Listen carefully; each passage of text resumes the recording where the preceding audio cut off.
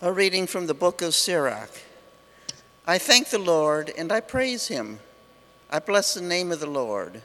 When I was young and innocent, I sought wisdom openly in my prayer. I prayed for her before the temple, and I will seek her until the end. And she flourished as a grape soon ripe. My heart delighted in her. My feet kept to the level path, because from earliest youth I was familiar with her. In the short time I paid heed, I met with great instruction. Since in this way I have profited, I will give my teacher grateful praise. I became resolutely devoted to her. The good I persistently strove for.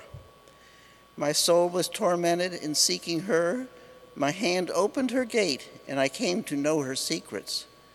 I directed my soul to her, and in cleanliness I attained to her. The word of the Lord.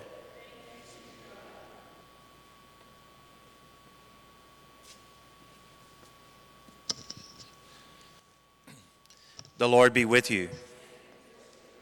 A reading from the Holy Gospel according to Mark. Jesus and his disciples returned once more to Jerusalem. As he was walking in the temple area, the chief priests, the scribes, and the elders approached him and said to him, "By what authority are you doing these things? Or who gave you this authority to do them?" Jesus said to them, "I shall ask you one question. Answer me, and I will tell you by what authority I do these things. Was John's baptism of heavenly or of human origin? Answer me." They discussed this among themselves and said, "If we say of heavenly origin, he will say, 'Then why did you not believe him?'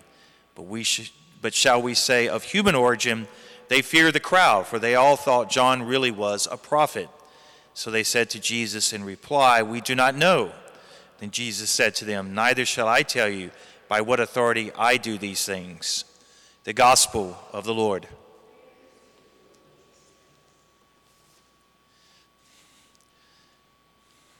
Today is the memorial of Pope Paul VI.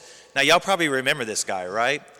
He issued one of the most contentious encyclicals of all time. Do y'all remember it? Humanae Vitae, on human life.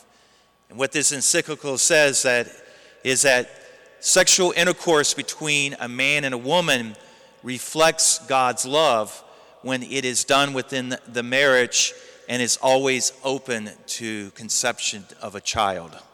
Not only did this encyclical cause a great uproar, and it still does, but it was also very, very prophetic. Here's section 17 of Humanae Vitae. Let them consider how easily this course of action, the disruption of the unitive and generative dimensions, could open wide the way for marriage infidelity and a general lowering of moral standards. Word for word from the encyclical.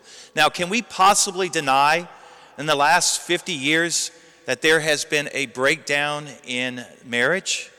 Can we possibly deny that our moral standards has been lowered in the last 5 decades? Paul VI intuited that once we define, that's the human person, the marriage act, then we redefine everything. We redefine sexuality, we redefine marriage, and even redefine gender. Ta-da! It's happening right now. It's no surprise that pornography is up, the sexual exploitation of children is up, and human trafficking is up. Paul VI was excoriated because this encyclical. But aren't all prophets attacked? Yes, they are.